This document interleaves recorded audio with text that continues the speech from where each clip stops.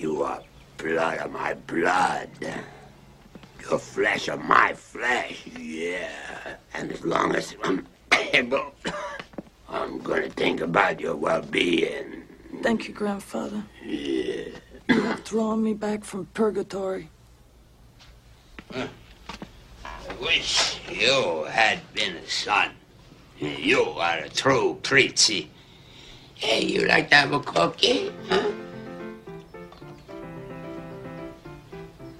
It is I who must offer you a gift, Grandfather. A gesture of my gratitude. I have always enjoyed gifts. Hello, listening people. Hello. Hello, Bartek, blood of my blood, flesh of my flesh. How are you doing? Good skin. I'm Bartek. Oh, wait, you're Ryan. I forgot you introduced me. You didn't introduce yourself, so I forgot who I had to introduce. You're the man now, dog. So, Bartek, we're a Polish podcast in the top 10 Polish podcasts. Is it because we have Polish in the name of our podcast? No, it's because you also, and I also, have Polish names, and we put them in the episode descriptions. So, the Polish algorithm picks that up. And so we're in the top 10 Polish podcasts. I need to email those folks back that said that we were in that list and ask them why we aren't number one. Yeah, Why after are all we these number one? years. Every year I ask that to myself. Is it because you no longer give us the Polish titles to movies? Question, on this podcast where we talk about movies, and you recommend one, I recommend one, and then the listening people recommend them, do you miss bringing us the Polish title to films? Do you miss that? A little bit. I mean, I remember back on Unappreciated Masterpieces when we did that. It usually brought up some laughs. Not Like- always, but, you know, we've got ones that we love. Like Say the one that makes me laugh a lot. Ryan really likes the Polish title to Duplex, which is a film whose title in the West is just Duplex. But the Polish title translates to Old Lady Must Disappear. Stara pani musi zniknąć. It's specifically the little last bit of it. And plus, you sometimes like to say, oh, ubi grubi kwanza. That was Big Fat Lie, right? Yeah, duże grube kłamcuch, I think. Yeah. Ubi Grubi Kwanzaa. So we're Spin Polish Icon because we're always spitting and we're both Polish. And we talk about those movies that we recommend. And sometimes you, the listening people, recommend. In fact, this is a listening person's recommendation. My parents, who only listen to episodes they recommend. So this is the second episode they're listening to. Sometimes they listen to ones that are like movies they already like, such as Soldier. I recommended Soldier, and they listened to that one. Yeah, and Alien Invader, whatever that was called. Yeah, and so Intruder, sorry. Mum, Dad, welcome to the podcast. Thank you so much for listening and supporting my hobby and ambitions by giving me the occasional listen. Thanks. It makes me feel big and tall and proud, which is a sin, by the way. I learned that from growing up Catholic, but not really. I wasn't the best Catholic. My parents didn't really care all that much about doing all the Catholic traditions and pomposity or going to church and so on and so forth. Unlike you, Bartek, you're a good Polish Catholic boy. Any fun Polish Catholic stories for you? Do you have any communion stories? Communion stories? There was the one time I went and got bread. Yeah, but like, was there any specific, incidents like leading up to it, doing the whole thing afterwards? Do you have a communion name? There was one time when I was getting communion, and usually when you get communion, guys, this is a little insider thing for you guys. You don't have to drink the wine. Usually just the bread and the wine's optional. But there was this one time where I got the wine. And usually whenever I had the choice, I use past tense because obviously I don't go that much to mass anymore.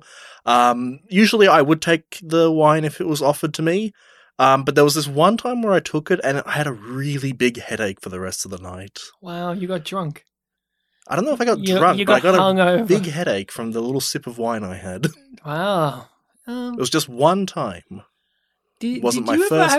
Have you ever made the mistake of, doing the Father, Son, and Holy Spirit the wrong way? Like the wrong side? I did that once when I was at church, where it's like, you touch your forehead and you turn and then left, right. Left, right, but I accidentally did the right, left, and I got told off for that. Maybe when I was really young, but it was, I went to Catholic schooling. Who cares, honestly? Like, who cares which direction? The Catholic Church does, apparently. Jesus does. Yeah. Jesus is like, you should be meek, you should be lovable and loving, and you better go left to right, or else Because that's how they nailed me, and I don't want you to forget what I gave up for your that's sins. how they find out that you're not a real Catholic. It's like, oh, what are you doing here? Yeah, there's a whole stand-up special by the comedian John Mulaney where he talks about how he got found out for being a fucking lying Catholic because he went to some service or whatever and they were doing a whole bunch of things and he gave out a call in response to one of the things, but it was like from you showed me from this back in the day. You showed me this video and I had like the exact same experience because most of the masses I went to was me in school where we'd have like a, middle of school mass for the big occasions. So I was familiar with masses from that. I wasn't really a Sunday goer. But then after I finished school, obviously there weren't as many masses in the past dozen years. But whenever I would go to one, they'd have like the different words. Like it's no longer and also with you, it's and with your spirit. And there are other ones where you have to give you have to give responses to like the priest that are usually really long and they like change every single sentence. Far out. It's like I still remember the old words, but whenever I hear the new ones, it's like I can't keep up with this. Here's the sad fact. Your brand of Catholicism, that brand, redundant, outdated, you're a fool. And that's why we're here to talk about a movie my parents recommended called Prizzi's Honor from John Huston, legendary director John Huston, one of his final films. He directed so many big hitters, The Maltese Falcon, if you've ever watched that with Humphrey Bogart. I had a look at his filmography. And he was also an actor. He and Jack Nicholson worked together in Chinatown, actually. So that's a fun little piece of information as actors. And this has Jack Nicholson as one of the leading roles, Kathleen Turner. You've got Angelica Houston, the daughter of John Huston. And this is her Academy Award-winning role. She won an Academy Award for this. And there's a whole plethora of faces we've seen before on this podcast. And as general moviegoers, Stanley Tucci starred in this. This is his film debut. I tried to keep an eye out for him. I couldn't tell you who he was. He's listed as soldier.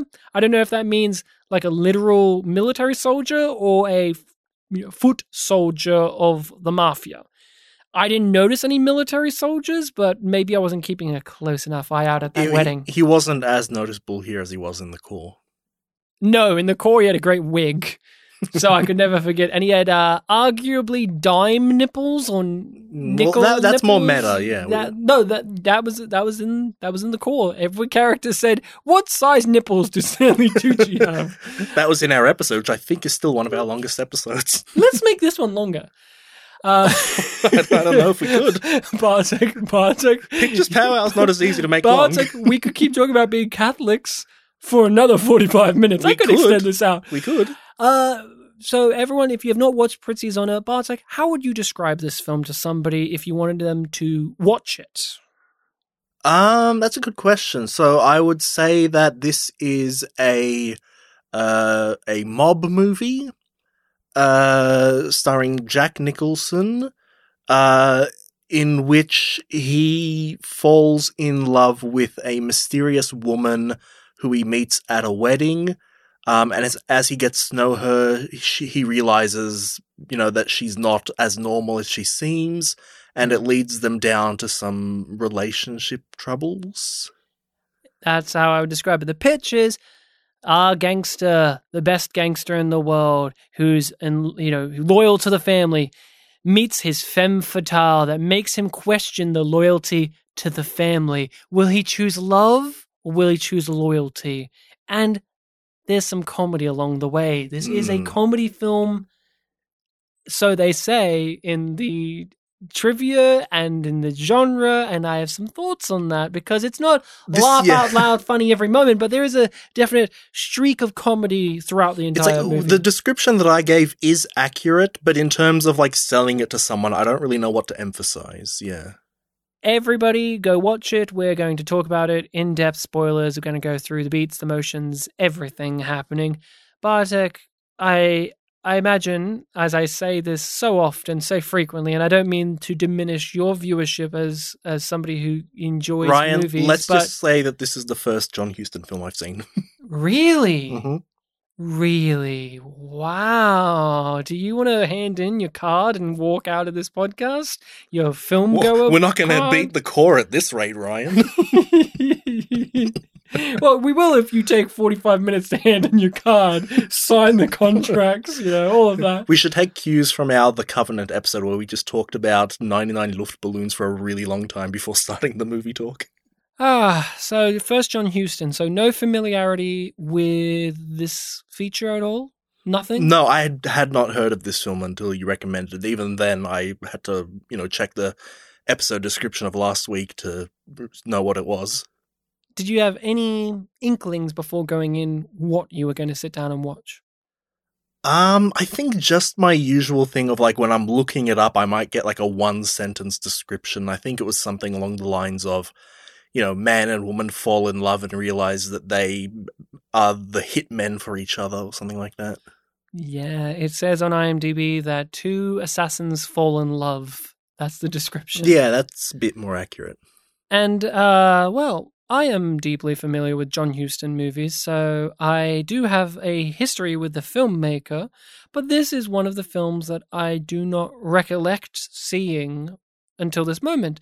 We owned this on videotape in my household. It was often talked about, often referenced, but rarely watched. It was one Okay. of those, and my parents may have disagreements about this, but there are certain films and albums and actors and so on and so forth that my parents grew up with, my parents consumed, my parents enjoyed deeply, and they had copies of these things in the house, but they didn't necessarily watch them that much when I was around. Maybe because I was too young to enjoy them, so you can't watch Prizzi's Honor with a 7-year-old kid. And so eventually you just don't watch it after a while, but they still, like my parents still have fond memories of having watched this a million times over. But it's not the same for me, where I don't think I've watched this movie before. Nothing came to my mind. I remember the cover. I know the actors. I know that William Hickey's in the movie, and I love William Hickey, and I've been told my entire life how great he is, and lines of dialogue, and who he was in it. So I had a history and a hype with it without actually having seen it myself. Mm-hmm. So this was the first time viewing for me. I knew it was a mafia movie. I knew it was a love story. I love Kathleen Turner as an actress. I just recently watched Romancing the Stone again, which is Michael Douglas and Kathleen Turner together. And that's a great film. Danny DeVito's in that too. And he's so great. He's a sleazy piece of shit. So what you're saying is this one was a long time coming. It was a long time coming. So many actors and a director that I love to bits. And I was getting a little frustrated because my parents have been riding my ass about watching this over the last year or so. Mm-hmm. And I was like, yeah, I'll get around to it without actually ever getting around to it. Then they bought me a DVD copy. And I'm like, you gotta watch it. I was like, yeah, I'm busy. I'll do it on the podcast. Not now, Mom. No, but yeah, and they're like, do it on the podcast. Like, oh, you want me to do it on the podcast? Like, yeah. Well, I'm on break right now from the podcast. We'll do it when you're coming back. I'm like, okay. And then when we're starting the podcast, they're like, why haven't you watched it yet? I'm like, the podcast hasn't started back up. And they go, you don't need to watch it for the podcast. Just watch the movie. I'm like, well, you don't want me to watch it then? You don't want it to be listening to people's recommendation first up? And they're like, no, just watch it. I'm like, fine then. And then they're like, well, you're not going to do it on the podcast? Like, next time I talk to them, like, you're not doing it on the podcast? You're going to do it with Bartek. I want to hear what Bartek has to think about this. Do you think they really enjoyed us just talking about Catholicism for a little while then? Instead of getting started? They pressed the skip 10 seconds button multiple times. And there's a Catholic wedding in this movie. So yeah. It relates, guys. It relates our chatter. So then I have the DVD. Mm-hmm. Which Morph menus? No. if only. Very bad DVD quality. Ooh. Very, very bad. Possibly one of the worst. So It's probably the YouTube upload. The DVD was in the wrong aspect ratio. Mm-hmm. So not only was it in 4:3, Right. which doesn't work on my flat screen TV, and nor is the movie in that aspect ratio, the whole thing was in that. So the menu was in that. The piracy warning thing was in that. And then when I start the movie, it's in that, but the movie itself is still like the 16:9. So on my TV, it's the square. You know what I'm talking about? Like it's a square. 4:3 is the square, yeah. And then when it's now the movie, the square is no longer a square, but a tiny little rectangle inside the square. Oh, okay. And then there's a big blue stripe on the side, and it's clearly like a VHS, like videotape rip of this movie on a DVD, and I just couldn't watch it. So that really bummed me out because then I had to download a copy, I had to find a copy. And I had to watch this a couple, like 2 nights ago because I had something on last night and we had to shift our times around. So I had to watch it on a work night where I'd work the next day and you make dinner, all this stuff. And sit down at 8 o'clock. I'm going to watch this movie that's just over 2 hours long. And then I have to now fuck around for like 20 minutes to get a copy of it. And it's just such a pain in the ass.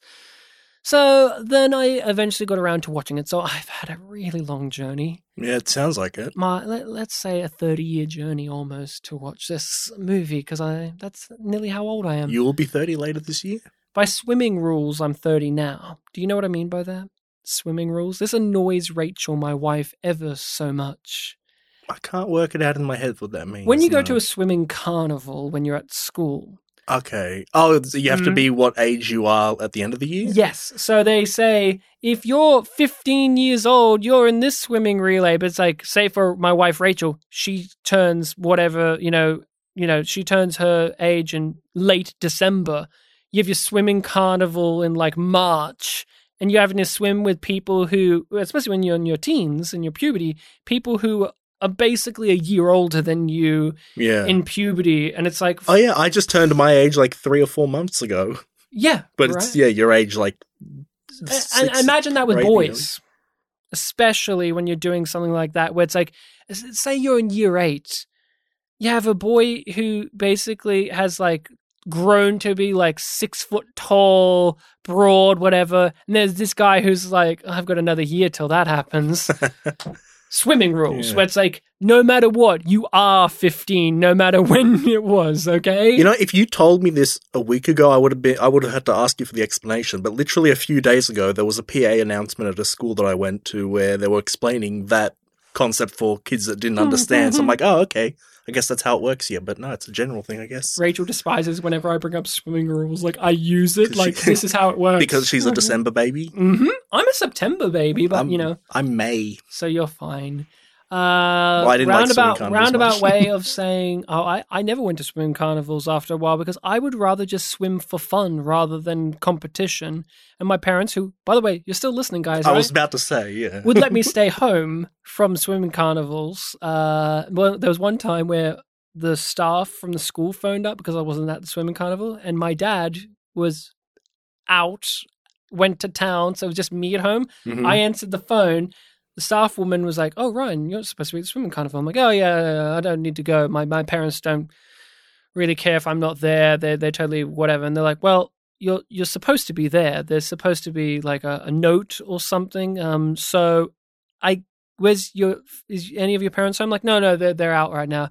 And then this woman stressed tone of voice said, "Well, okay." She had to be in teacher mode. Could you? No, she was just a staff member. She wasn't like a teacher. She was just like a office lady. Right. She goes, "Well, okay. Could you then tell your parents that I called to let them know that you weren't at the swimming carnival, and I just need them to know that I was reaching them." And I'm like, "Sure." And I hung up, and I'm like, if I was a dishonest child, this would mean nothing. Like, you know what I mean? That's such high level of trust. I was really hoping you were going to say, and now my parents know because they're listening to this. Guys, it's been over a decade or so. It's been like 15 years, now. What did you think of this? Sorry, the movie. No. What did you think of my swimming carnival story? Yeah, you're very honest, Ryan. I'm very honest. Yeah. I didn't like the swimming, but I liked just sitting on the side, just talking to friends. That was always fun. See, I didn't like that because we had to wear swimming clothes, and it was usually cold when you're just sitting there because we're like. Oh, they didn't let you just wear like normal clothes when you're not swimming? No, you had to wear swimming clothes. That would suck. Oh yeah. And I came from, my school was good though. They let me like wear a shirt or whatever. But, like I don't, when I swim, I usually have a shirt and shorts on anyway. That's just how I roll. But like some guys I know would be in their fucking Speedos. I'm like, I can't be doing this. But what did you think of the film Pretty Zona? Yeah, I liked it. As I was watching it, enjoying it, it was a good story, but similar to, I guess, what you were alluding to when I was reading up about it afterwards and how it's a black comedy, that gave me a few thoughts where it's like, oh, okay, I didn't really feel like this was a black comedy, but maybe if I watch it again, like that'll be a bit more clear. Who doesn't catch the baby? Like there were little moments like that where who doesn't catch the baby, or like, well, if you take in the total amount of deaths, it doesn't seem like much. Like little lines here and there, little moments here and there. Everything about William Hickey, but yeah, it felt more comedy than black comedy in those moments. There are certain characters that are also just very comedic, like Jack Nicholson's dad. He's very funny. He has a lot of funny expressions on his face, these big rictus grins, and it's nothing personal, big grin. She should have been smarter, even though it was like one of his plans that like he was really, there. He really liked her. And he really liked her, and he really liked that plan. Yeah. He's just an asshole. But so you liked it. Okay. If you didn't read any of that, if you didn't read it's a black comedy, blah, blah, blah. Well, before I watched the film, I didn't know. Yeah, what I'm saying is you watched it, then you read about that, right? Yes. If you just watched this and didn't read and get told, like, this is a black comedy, would you be talking more positively or more favorably, or would you have far more of a warmth towards this? Oh, I don't think it affected my enjoyment at all. It's just, something to think about. Like similar to before when you were asking me, like, what would be your pitch for this film? And I kind of struggled. It was like, okay, I don't really know what the main thing of this film is. It was, a mob film. I haven't seen a mob film in a while, so I really enjoyed that. It had little moments of lightness here, like comedy that was really good. But I don't know that it was, super stand out, like, oh, you have to see this. It has all this, this, and this. It was just an enjoyable ride for me. Yeah? An enjoyable ride for you? Yeah, and plus, I enjoy a bit of tragedy, so this film certainly goes for some tragedy towards the end. Very much. Yeah, but yeah. Very much. I thought this was a movie that found its footing as it went along. It reminds me of a television show in that fashion, where the first season or two of a TV show is finding its groove, finding its way, and then it hits its stride.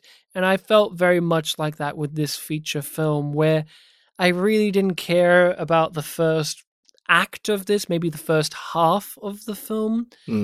I didn't really believe or care or feel any of the romance that it was putting forward with Kathleen Turner and Jack Nicholson. I adore these two actors, and I was hoping for more instantaneous chemistry, or at least comedic banter between them. But in the first half, maybe just third, every scene of theirs was 2 seconds long, it feels like, and they have to cut away to something else, or somebody has cut away to something else. And their whirlwind romance is by design, because he doesn't really know her, but I actually would have liked more scenes of them together. These are two very talented actors, two actors who have that devil-may-care attitudes as performers and seemingly as people. Jack Nicholson's the type of guy who smokes big fat cigars and has a quip, and I can imagine Kathleen Turner smoking big fat cigars and having a quip. And so I was wanting more of that, and I didn't really know what the point was of the plot until we finally get into it with William Hickey. Once he has that scene with Kathleen Turner where he grabs her hand and just says to her, "Give me back my money or I'm going to kill you." He says in roundabout mafioso terms. And that was the problem having to be solved, and Jack Nicholson having to find his allegiances. Is it marriage? Is it love? Is it the family? Is it the business? Is it power? Is it being a good person? that's where it really kicked into gear for me. And I wish that was more present in the earlier sections of this. I also didn't find it particularly funny until they did the kidnapping. Once we did get that, where they were planning it out, and Kathleen Turner and Jack Nicholson and his dad, that was really where I got into the comedy groove of those characters. Like I said, there are other ones who are overtly comedy characters, or overtly humorous, like the Don. He's very funny.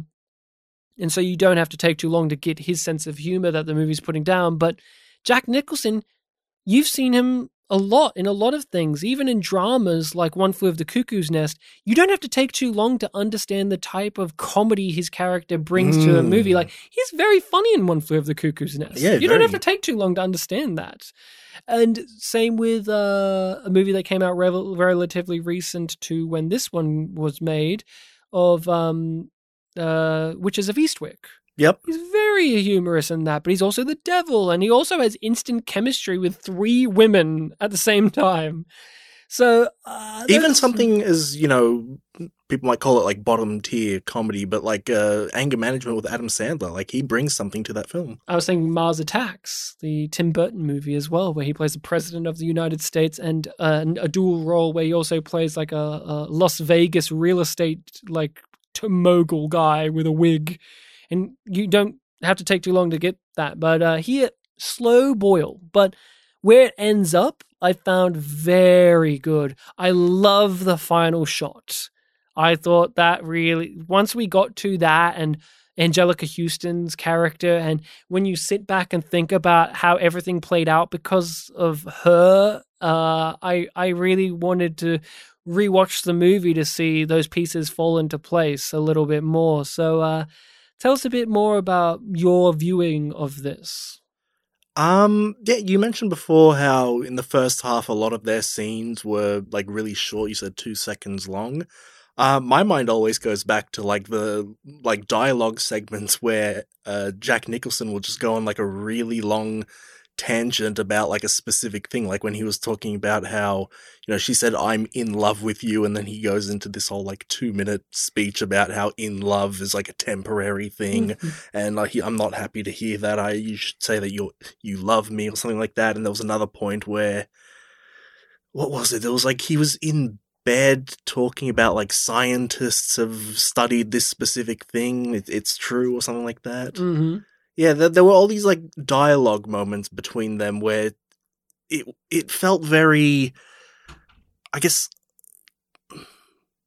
maybe, I don't know what the word is here, but it had a very old-fashioned feel to it. We talk about the romantic chemistry between them. It definitely felt like something from an older film. He sees someone at the wedding, falls instantly in love after all few interactions, goes on this whole basically self-mission to discover who she is.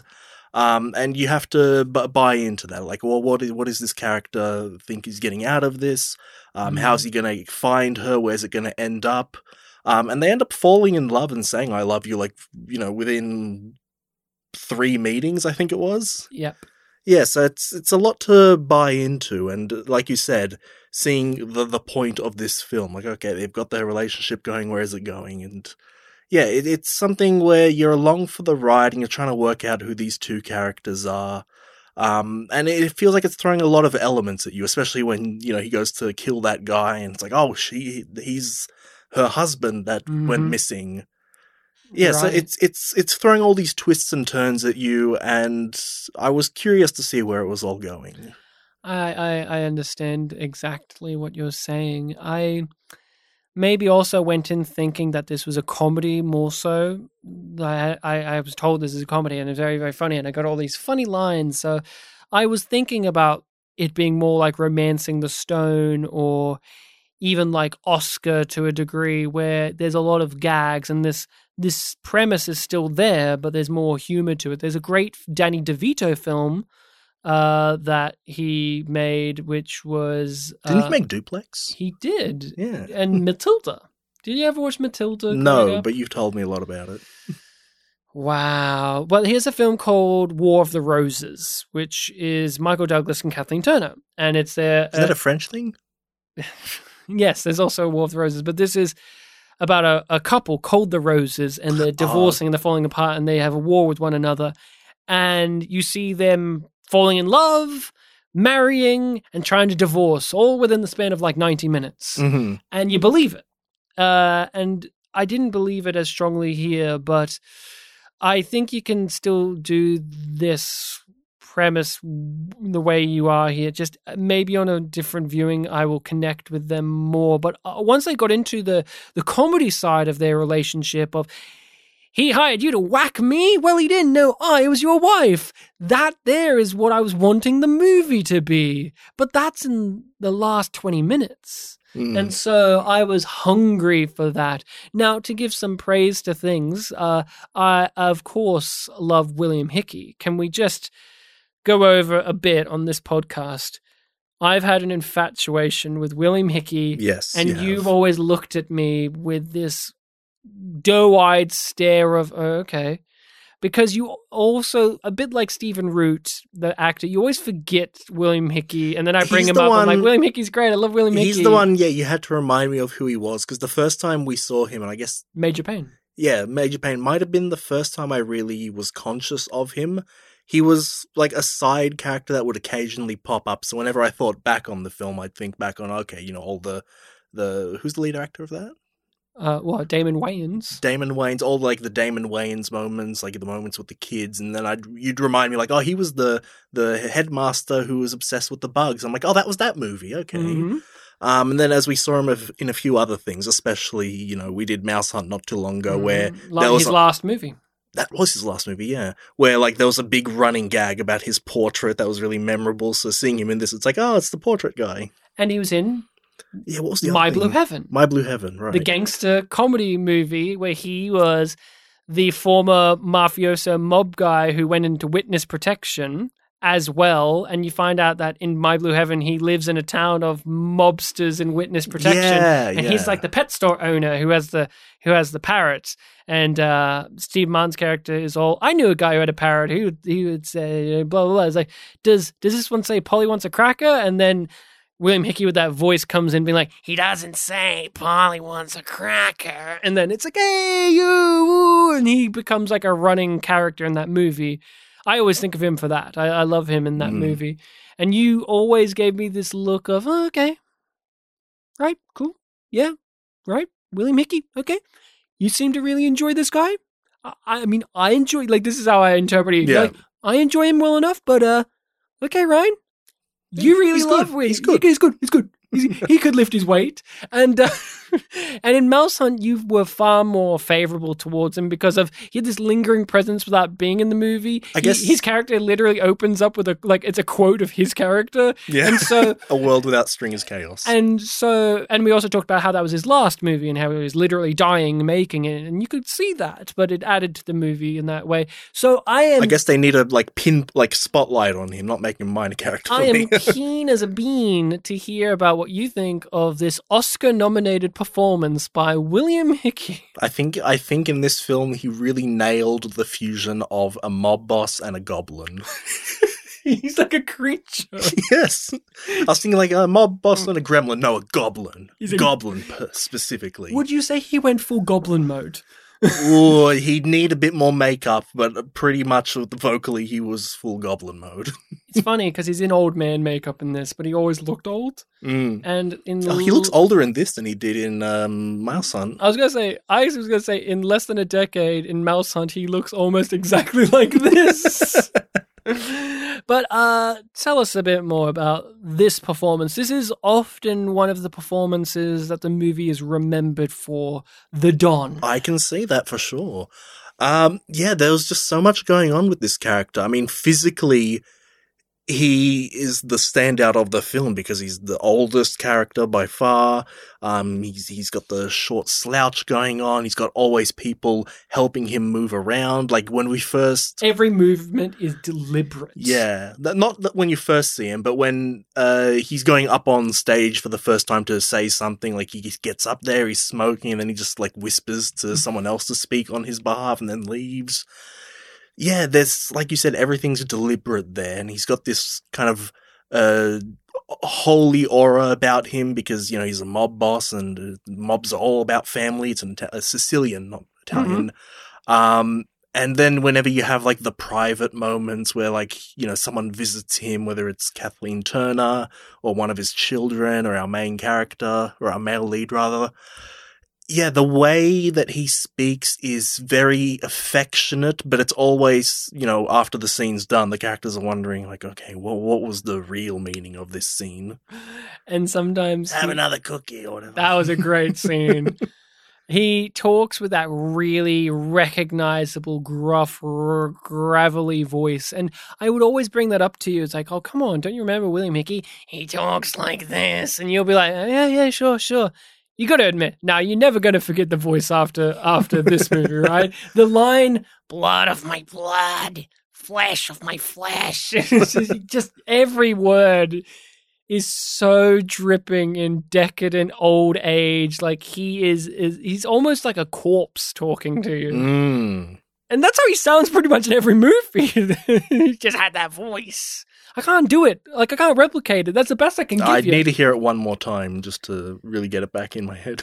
But it's a memorable voice. It is, yeah, Goblin. Did you have a favorite sequence or scene with him? I mean, God, can I pick one? The cookie one was pretty great when he was with Angelica Houston. What's her character's name? May? Yeah, it's something. It's his granddaughter. Yeah. Where he's with her. There's the scene near the end where he's found out that one of his children are dead, and like there's only like a slight sense of grief in him after a whole movie of, you know, family, blood of my blood. It's definitely a captivating part of the film. Like, definitely unambiguously, that's a great aspect of this film that I loved. May Rose. That's it. Like Mae West? No, that's an actress. That's an actress. I love him because he's the most dangerous character, because he does put on all of these different faces, all of these different modes. He really plays up his frailty at times, and then there are other times where you can tell it's a bit of an act that he's doing. And he is this imposing figure. And what I really, really love about what William Hickey does here is he's a goblin, he's a creature, he's a funny character, but he can turn that comedy and make it the subtext while, like, he can make the comedy the subtext and dramatic scene, and he can make his drama, the gravitas, the serious, intimidating threat, the subtext in what is a comedic beat in his line deliveries. When he talks to Kathleen Turner, that was my favorite scene in the movie, by the way. He grabs her hand and he's stroking it and patting it and just going over, like, he seems like this doddering old man who doesn't have any clue what's happening around him. It's like a nice outdoor scene. He's sitting in the big chair and he just is that voice, but he's playing up like this doddering old sweetheart who's happy to have you. I don't care if you're Polak. All of that. And then just, no, I'm fully aware. You owe me. And the way he brings that, you see this often used in mafia things, whether it is real or not, that threat, but it's delivered with this wholesome smile to it. He does that marvelously, where he adds that you owe us a 50%. It's like that scene near the end of Godfather 2, where I think it was Robert Duvall's telling that other guy, like, hey, look, you're going to have to kill yourself. That's a great scene. Yeah, just like very plainly. Just like how the Romans used to do. I think of it as in Goodfellas when Robert De Niro phones up to find out what happened to Joe Pesci, and they're like, I'm sorry, he's gone. What? Yeah, sorry, we lost him. Like, they just say it like, yeah, he's just gone. We did everything we could. He's just gone. And it's like moments of bluntness in these things, like especially in that final William Hickey scene where they're telling Robert, I almost said De Niro, Jack Nicholson. I was thinking of Goodfellas. They were telling Jack Nicholson, like, you have to kill your wife, because they were emphasizing family so much throughout the film, and they were putting on, like, you know, these nice airs about them talking around things. I was like, well, he's going to convince them, and they're going to take his side, right? Or at least make it sound more like they're trying to, but like, they were very blunt. Like, I'm sorry, you have to do this thing. And it was like, William Hickey, I thought you were all about family. Well, he makes his point though. He does, yeah. I'm your family. You made a pledge. You remember that scene at the beginning where you got to see me in just not old age makeup for that one moment, really? Yeah, because we also had the scene where I think it was when, I said Robert De Niro again, Jack Nicholson was at the train station and his dad was telling him, like, oh, yeah, he's not going to kill you. It's all good. It's like, oh, wow, I wasn't expecting that. He genuinely meant it. Yeah, he genuinely loves me. Oh, cool. Oh, yeah, nice. Yay. He wants to pass over the family business to me. Okay. The guy, who kind of helped make his granddaughter disgraced. Okay, awesome. Yay. William Hickey, we could do a whole hour long to make this go longer than the core episode discussion on his performance. He really makes what could be a one-note joke character of elderly gangster man who's falling apart. He makes it more than that one note could be. He really is so dynamic, so captivating. Every scene he's in is practically the best scene. He was almost as good as Peter Falk in Shark Tale. Not as good as Martin Scorsese in Shark Tale. Well, he wasn't a mobster. He just had mob ties. Yeah, you're right. But he had the eyebrows. See, that one had Robert De Niro. That one did have... And Jack Black. Yeah. And Jack Black as a shark. The titular shark. It's his tail. Mm-hmm. Hence, he's the main character, right? Yeah. Right? Yeah, was Lenny the Slapper, whatever his name was. He wasn't like some stupid Will Smith fish. It wasn't like I read a YouTube comment in that video which said, "What is this? Some kind of suicide fish?" I still think about that comment a lot. What is this? Oh man, what do you want to talk about next? What's an aspect of the movie that you want to grab onto? Let me just replay it in my head very quickly. I almost called him Robert De Niro again. Jack Nicholson had a yellow jacket early on. It was his own jacket. That was his real life jacket. Angelica Houston bought it for him and said, "You should wear this." It really stood out. It caught the eye. I do believe him and Angelica Houston were an item at the time of this. So it's very funny that their characters were formerly an item. She was the one that used to be in a relationship with Jack Nicholson, not the... You'd think if they're a real-life couple, you would cast them as, like, the couple. But no, in this John Huston's like, you may be my relative, you may be my blood, flesh of my flesh, but I'm going to cast you in the role that you get an Academy Award for. I mean, let's talk about her, May Rose, I guess, right? Mm-hmm. What did you think of this character? She comes in and out of the movie, but she's pivotal. She helps push certain things forward. Yeah, she really was sidelined for a lot of the film, but every scene she was in really captured the attention. Like, she's the character who's been disowned from the family. You know, you can only come back to Brooklyn for the special occasions. I really liked her first scene at the wedding when she was with the old lady. Mm-hmm. Who's the old lady again? Was that like her aunt or something? Some relative. She's wearing the black dress. She had a really good voice. She did too. You ought to be ashamed of yourself. And Angelica Houston, May Rose, is wearing that black dress with the pink sash over it. Which her father says you look like a whore. Yeah, she wore but black. in Italian. Yeah, in Italian. Because it's Putana something, I think. Yeah, so you were saying that introduction scene did a wonderful job for you? Yeah, it really established the character. And yeah, she's another character similar to, her grandfather. It's like, okay, well, what angle is she playing here? Because she is only in the film, like, at occasional points. She and Jack Nicholson clearly had some history. She turns on him. She turns on him Tries to get her father to kill him. Yeah, while also seemingly, trying to help him. Very manipulative. Yeah, she was really good. How about you, Ryan? She's a bitch. She's a fucking piece of shit. I love her. She was great. I felt bad because I forgot about her until the end of the movie. She disappears after a certain period of time.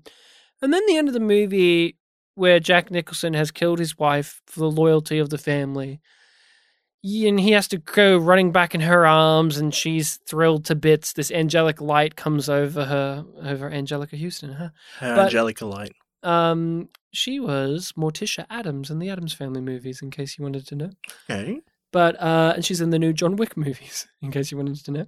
Okay. But she is a character where she played. This whole movie was her playing a game of chess to get Jack Nicholson back, where she manipulated all of the situations at play here so that her father would try and kill him, and she knows that Jack would do this, and then the family would turn against like that. And it was just one of those reveals at the end where it adds an extra layer of tragedy to the story that Jack is going through, but it makes this character that was one where you wonder why they're here for a large portion of it makes sense, and you go, oh, okay. They weren't a character without an agenda. They had an agenda. They had a play to make. They had a goal to fulfill. And they do by the end, even though it's at the disadvantage of our protagonist. Yeah, so that was really neat because it all came together at the end. I guess it's kind of hard for me to think back on her presence throughout the film because of the reveal then. For most of it, it was, as you said, like, oh yeah, she's around. She appears every now and then. And she wears some amazing outfits throughout the entire film. Her dad hates her but loves her. I love the scene the sequence where, he's being told, like, you should, bring her back. She's my daughter again. Then next time you see them, they're at the dinner table and there's, like, no affection really going on between them. He can't show it. He was a great character. Did you have any opinions on that one? The nervous fuck up mafioso. He should have been in charge, but they pass him over for Jack. Tries to get Jack killed. It's like he got 1,000 of his favorite cigars. He did. That was a great scene. The whole setting that place on fire didn't succeed because they already left. And William Hickey is just like, oh, okay. Just drive off. That was an interesting character. He had two sons. One of them was played by Robert Loggia, who's quite a well-known actor. He was in a ton of things. He was in Independence Day. He was in Big. Did you ever watch Big? No, I've always wanted to, though. Gee whiz. He's in the famous scene in Big. You know the scene? The one big scene? There is one scene I know from Big, but I don't think it's the big one. Say what it is. It's Tom Hanks singing. Singing or him playing the keys? Singing. Oh, singing. You don't know the keyboard scene where there's a keyboard, like a piano keys on the ground, and he's like tapping them with his feet to play the music, and there's like a whole song and dance number out of that? I don't That's think like an so. icon. That's icon. I might see it and be like, oh, that's what that's from. He's like at a toy store, and it's these panels on the ground. They light up when you touch them, and him and Robert Loggia do like a little tap dance number across this and play a song, and it's really great. But that's my review of Big. It's good, even though Tom Hanks is playing, I think, like a 11, maybe 12-year-old boy, and he plays it like he's a 4-year-old. It's very, very strange. Don't understand it, but I still like the movie, even though that character sleeps with a woman. And he sings. And he sings. And don't get me started on Big. Big's a movie where it ends with him being like, maybe we can be together in a decade. And she's like, are you sure? It's like, okay. Is it a good movie? It's a great movie, but it's got some weird 80s-ness to it in that degree, where it's like this film. Yay, our main character is a boy in an adult's body, and he loses his virginity to like this high-power executive lady, and then it's kind of like a romance, and then it's revealed he's a kid, and she's like, And then he's like, "Well, wait for you. We'll meet back up in a decade." And she's like, "Yeah," and that's High five. high five. Yeah, it's like those teachers who wait for their students to leave school so then they can date them. It's like, no, bad. Oh, it's fine in other cultures. But I really like that mafioso guy, the son of William Hickey. He was pedantic. I really enjoyed that scene. Angelic Houston's father. Father? Yeah. And William Hickey's son. One of them, yeah. One of them. Not Robert Loggia. I think he had 3, didn't he? Sure. Italian families are big, everyone. Please leave us alone. Unlike Polish families. Hey, do you believe that Kathleen Turner's Polish? Well, she said so, so I have no choice but to believe her, as Robert, Stop as the other saying guy it. said. Stop saying it. My parents are getting angry that you're saying Robert De Niro. He's not in this. Okay, would Princess Honor work better if it was Sylvester Stallone as Jack Nicholson and Jack Nicholson and Oscar? Well, he hasn't. as Snaps. Well, does Sylvester Stallone have a mafia background at this point? 85? Maybe not. Maybe. I don't know. I think he had to do Oscar first. Which Rocky movie introduces the mob? Any? The 4th movie introduces a robot. That sounds like the mob. Robot mob. But yeah, I liked her father. There was that scene where he had to snap back against the lower gangs, the pimps, the hustlers. Oh the yeah, pushers. yeah. And that was played dramatically. That wasn't like a comedy scene. That was a genuine mafia. Like when you guys still had holes in the back of your pants, we were robbing the convenience stores and things like that. That was a good scene. That was a really good scene. And he dies very abruptly and suddenly, and it wasn't gratuitous at all. It was just came up right behind him, pop, and then down, gone. Silence a pistol. No ceremony, no pomposity, and like you said, William Hickey has some minor twinges of sadness about it, but doesn't really seem to. He would get an ulcer. That kid was stressed out. He got old. He got old. Yeah, you're in a good spot when William Hickey in this film is calling you old. You're old now. Let's get into the main thrust of the story. 2 assassins fall in love, and they then must have to determine where they fall on the loyalty of to each other or to their jobs. Because Kathleen Turner isn't innocent either. She contemplates killing Jack Nicholson. At least that's played with. I think one thing I forgot that I just remembered right now was when the film began, and I still didn't know the premise or like the central hook of it. It reminded me of, and I don't know if this existed at the time or if it came later, and I don't even know how legit it is, but have you ever heard of those quizzes? Well, not quizzes, but those tests that some police do on people, like the psychopath test. Mm-hmm. They'll like ask a question based on the answer, like, they'll determine, oh yes, you're a psychopath because you answered this way. It kind of reminded me of one of the questions that's known from one of those tests where it's like, and they were at a wedding, not a funeral, so it was clearly different, but it was like, you are at the funeral of a family member and you meet a woman that you've never seen before, you don't recognize her, no one knows her, and the whole ceremony ends without you getting to talk to her. And then a few weeks later, you murder your sibling. Why did you murder your sibling? And like the psychopath answer is so that you'll be able to meet that person again. So I was wondering, like, okay, is there some sort of dark, sinister thing coming about from this character? So when we did get like the whole thing of like she calls him out of nowhere, it's like, oh, okay, this is different. I guess this is going to be a little bit more wholesome. He did try to track her down. He did. He had to bribe CCH Pounder in that one scene she was in. There's another actor I love very much, CCH Pounder. She was Peaches. Mm-hmm. I forgot about that character. She only appeared in one scene. One scene wonder. One scene wonder.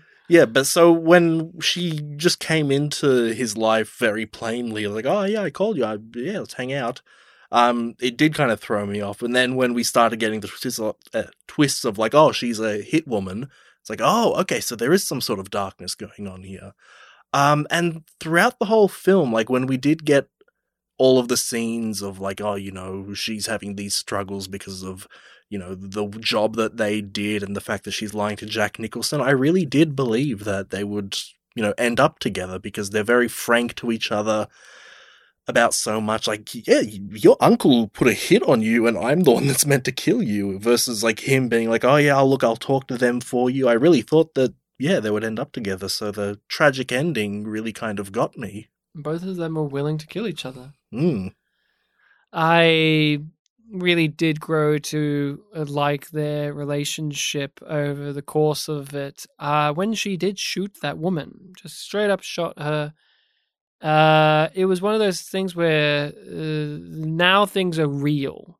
This is a real moment. Even though Jack Nicholson's killed someone in the movie, it was different. And so, I mean, his reaction to that was like, look, you did the right thing. But it was also a surprise that she just straight up iced this woman. And then when they got context later on, it's like, oh no, that was a real bad thing. It was a bad move. And then the mafia guys had to talk to the guy from Reservoir Dogs. And most of them seem to say like, look, it was I forget the word, like a thought, like rational decision at the time, but it was a police captain's wife. As police captain's wife, they can't let those things go, nor should they. We had corrupt police, and now we have angry police. Yeah, we're going to lose money, and that's bad. And like I said, the guy Lawrence, I can't remember the last name of the actor, but the guy from Reservoir Dogs, the guy who organizes the heist in Reservoir Dogs. You know the one I'm talking about? The old bald guy in Reservoir Dogs? I've seen it once. Was he one of the Mr. Colors? No, he's one assigning them their colors. He's like, and you're going to be Mr. Pink. I don't want to be Mr. Pink. That sounds like Mr. Fag. He's like, shut the fuck up. You're Mr. Pink. In my head, I thought Tarantino did that. No, he was Mr. Brown. I don't want to be Mr. Brown. That sounds a bit too much like Mr. Shit. You're Mr. Brown because I say you're Mr. Brown. He was also in The Simpsons, if this helps. He was the voice of, I think, the security guard guy when Bart got caught shoplifting. And Bart imagines him as the back seat of the car, like it morphs into that. And he's like, yeah, and then he puts his cigarette out on like the seatbelt buckle. It's a whole thing. I think I'll have to do the unthinkable and watch Reservoir Dogs again. I thought you guys say do the unthinkable and watch that Simpsons episode again. But no, I liked it. That was a great raising of the stakes. I also didn't see the police captain's wife thing being an aspect, but it really was great. Especially for something that was like treated comedically, like, oh, this must be the wrong floor, whatever she said. But then when she's killed, it's not treated comedically. It's like, oh, she's gone. Okay, we had to do that. Everyone agrees it's logical, but it does bite her in the ass because it's a reason why the family can turn against her. It's a reason, and it's the reason that they have to, because the police aren't going to let this go. She's your wife, but she ain't a part of the family. She's a Polak. She's a Polish girl, and she robbed us. So fuck her. Really, the scene that I was talking about before where William Hickey's finally giving the speech to Jack Nicholson, where he lays out like, well, no, we can't let her off because of this. He really like lays out the whole scope of everything. It's like, oh, geez, yeah, he's really got, his ass against the wall or whatever that saying is. Back to the fire. Do you want to keep doing it until you get it right, or are you happy like that? I don't remember what it was. I think back to the fire is right. Back to the wall. Back to the wall? Back press. Back to the wall that's on the fire. On fire. Back to the future. Is that what we're doing next week? Well, it's your choice. Well, it's non-Hollywood this time, so no. No. So it's not the Indian version of Back to the Future? Is that a thing? Oh, wait, there was... I don't know. There's an Indian version of Forrest Gump. There's an Indian version of a lot of things, so that's why I was like... There's a recent Forrest Gump one that everyone hates. My mum liked it, though. Your mum's wrong, apparently. Was she going to listen to the podcast? Well, my parents are too busy listening. Yours can't listen when mine listen. Those are the rules of Spin Polish. Now I can't say anything about your mum. You can't. Don't you make my mum jokes. Well, I'm going to now. I physically can't. She's listening. Robert De Niro's ghost is holding your mouth shut. He's like, oh, you can't joke about things in my movie. Yeah, Robert De Niro's movie. In Robert De Niro's movie, yeah. That's a joke, because he's not in this film. He kills her, though. He kills Kathleen Turner. Robert De Niro does? Yeah. No, Jack Nicholson. I mean, I expected it to happen, but it was still sudden and quick and brutal and matter of fact. And I really commended the movie on taking a dramatic and serious and tragic ending to all of this. It actually made me wish that the movie was just played straight the whole way through. I could have watched a dramatic version of this story without any of the gags in it. I think it could have worked and been as compelling. And I think that's one of the reasons I hold back saying I love it, because the comedy didn't elevate it so much where I thought to myself, oh, I don't need to see the dramatic version of this. Or even if I did, that would be like, that would be a neat version of this. This was one where I sat back going, yeah, I like some of the comedy stuff. William Hickey was great, but for the most part, I think I could have watched this as a serious presentation of a film noir gangster story. I think that's really what I was feeling when I mentioned, after the fact reading that this is a 1985 black comedy crime film. It's like, black comedy? Like, I don't know that I would pitch it that way. Like, definitely they had funny things, and I think it has enough of those funny things to be able to be called a comedy, but front and center, I just doesn't feel right. Jack Nicholson was doing a silly voice the whole movie? No, that wasn't funny. Jack Nicholson. That was William Hickey. No, that's his actual voice. Jack Nicholson was doing a silly little accent. You know what? Every time he said "yeah," I did laugh because it sounded like modern day street kid going like "yeah." There's a direction apparently John Huston would give Jack Nicholson. Remember, you're stupid or something? Yeah, remember, he's stupid. Which, great, perfect, like that a lot. Thank you, John Huston. Thank you for giving us this feature film. Do you recommend this? Do you recommend Prizzy's Honor? I think I do, yeah. I mean, it was an enjoyable film. I think the drama of it was really great. Whenever there was, I know we were kind of iffy there about like, did this need to be a comedy? But when there was comedy, it was pretty good. I do recommend it. I think it will be one that will improve on a rewatch if you have not seen it before, or if you're not immediately in its rhythm. I commend it also for having a certain tone and mood to it straight away. This wasn't a farcical screwball comedy or a modern wacky Blues Brothers thing, right? This was its own thing. It had a throwback feel because this is a classic director playing in a genre wheelhouse they've played in and doing it in a different way. It is peculiar to me that a film that garnered a lot of critical reception and even an Academy Award for one of the actors who's gone on to be a legendary actress. I was going to say, rewatch it alone just to reappraise that character. It's funny to me that this film has been forgotten in the sands of time. That really threw me off when I was reading like all the great reviews and all the nominations. Like, oh, really? Roger Ebert loved it. Yeah, this is a film where, and I didn't download it, but when I went onto a torrent site, like there were no results at all. Crazy. Yeah. But sometimes that just happens. Some of these movies just fall through, and some don't. Like, sometimes movies that aren't the Oscar-nominated ones, sometimes the ones that don't get the critical fanfare, will be the ones that actually live on more.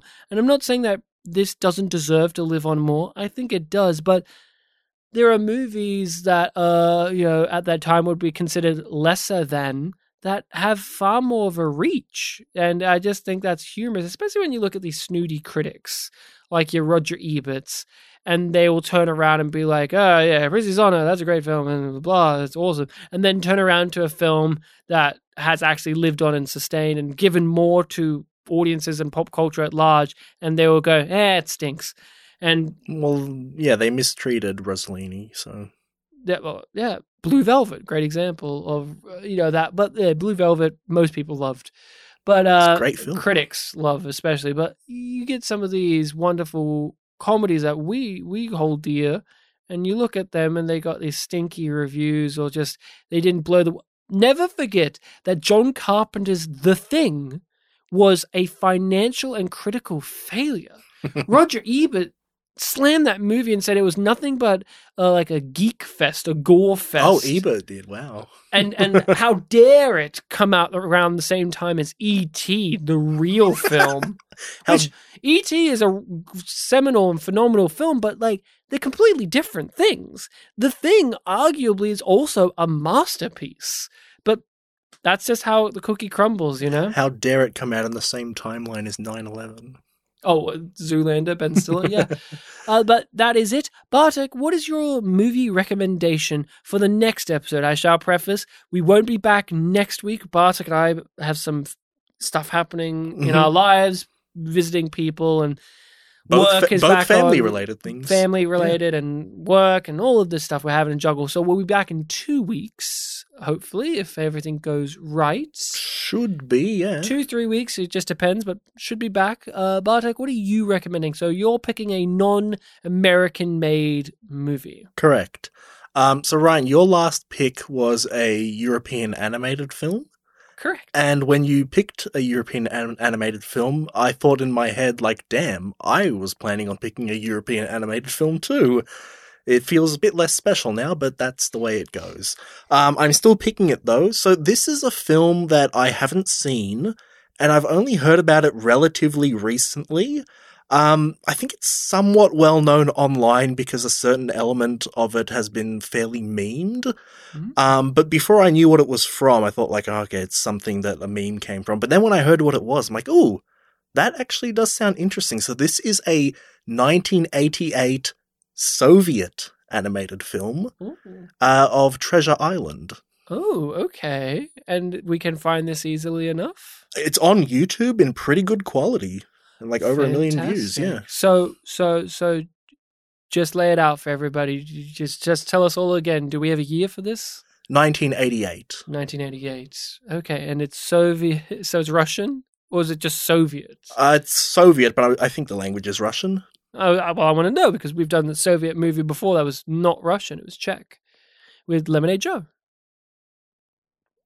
Well, I don't think we thought that was Soviet.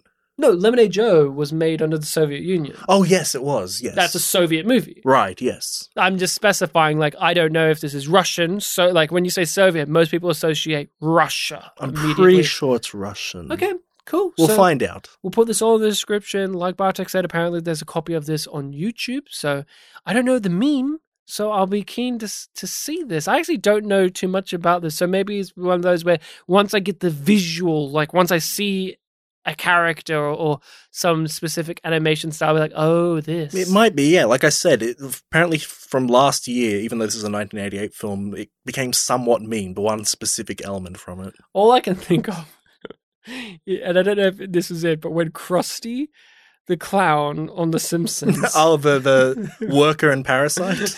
Yeah. When they're the Itchy and was it Itchy and Scratchy or whatever it was? They had like some different animation thing. And he was like, what the hell is that? And a heck hawk. I love that so much. I remember I downloaded a video upload of that just so I could watch it anytime. Do you still have it? I'd have to check, maybe. Keep us posted. Next episode in a couple of weeks, you have to... Should I upload it onto our YouTube channel as one of the nuggets? Just the Simpsons clip of Worker and Parasite? No, the Disney will get us. Maybe they call it like they will. Lost Simpsons or something, maybe. Thank you all so much. You can follow us on your social medias of Facebook and Twitter under Spit and Polish Presents. You can email us with your questions, queries, thoughts, concerns, and film recommendations on those social medias, as well as our email address, which is spitandpolished@gmail.com. Robert De Niro, thank you for listening. Mum and Dad, thank you for listening. You were great in this film. And Shark Tale, actually. Fantastic in Shark Tale. No, so that was Jack Nicholson. That was...